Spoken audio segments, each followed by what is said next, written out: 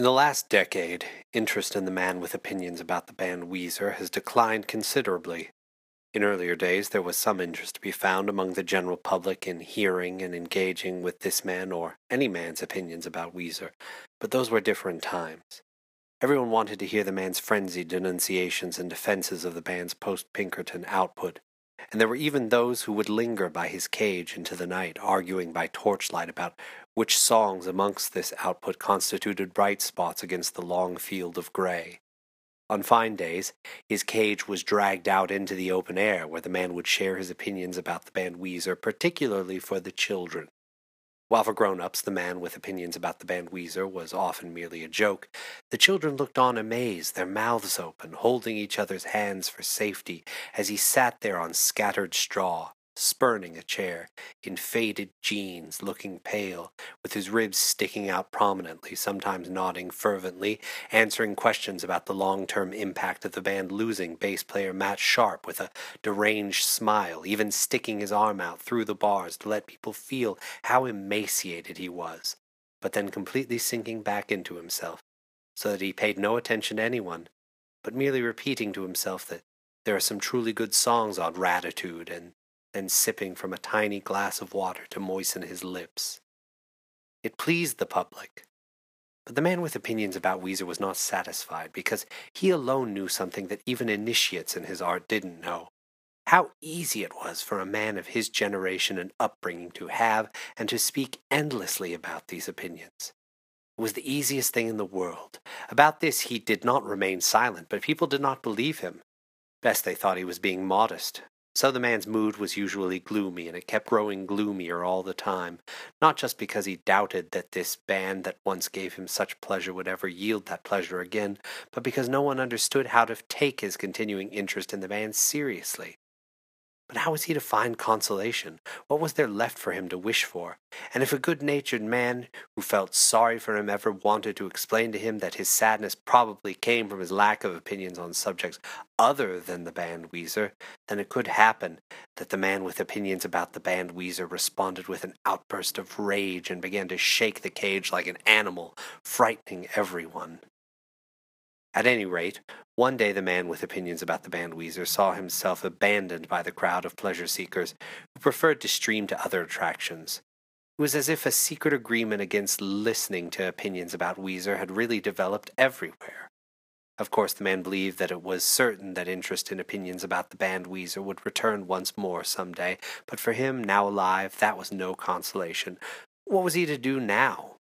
Well, a large circus with its huge number of men, animals, and gimmicks, which are constantly being let go and replenished, can use anyone at any time, even a man with opinions about the band Weezer, provided, of course, his demands are modest. During the intervals in the main performance, when the general public pushed out towards the menagerie in order to see the animals, they could hardly avoid moving past the man with opinions about the band Weezer and stopping there a moment. But few remained for longer than a moment. And it was an all-too-rare stroke of luck when the father of a family came by with his children, pointed his finger at the man, gave a detailed explanation about what was going on here, and talked of earlier years when he had been present at similar but incomparably more magnificent discussions about the band Weezer, stretching into the night, back in the years when it seemed only fit and right that the rapidly declining quality of a once pretty good college rock band should be the object of endless consideration. And then the children always stood around, still uncomprehendingly. What was the band Weezer to them? Perhaps, the man with opinions about the band Weezer said to himself sometimes, everything would be a little better if his location were not quite so near the animal stalls. But he did not dare to approach the administration about it. The public thought it strange that in these times they would want to pay attention to a man with opinions about the band Weezer. He might declare his carefully circumscribed excitement for the band's fourth self-titled album coming in 2016 as well as he could, and he did, but nothing could save him anymore. People went straight past him. Try to explain the art of having opinions about the band Weezer to someone. If someone doesn't feel it, then he cannot be made to understand it. Many months went by. Finally, the cage caught the attention of a supervisor, and he asked the attendant why they had left this perfectly useful cage standing here unused with rotting straw inside.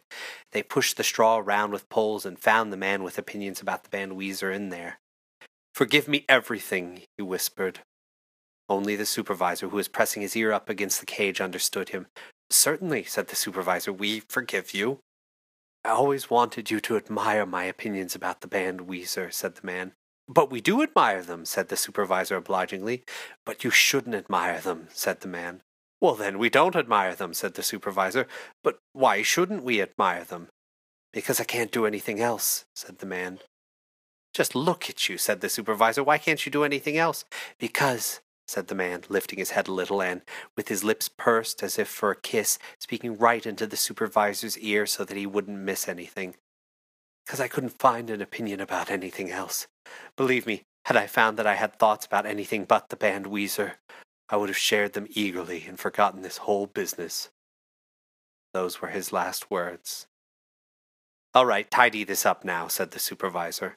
And they buried the man with opinions about the band Weezer along with the straw. But in his cage they put a young panther.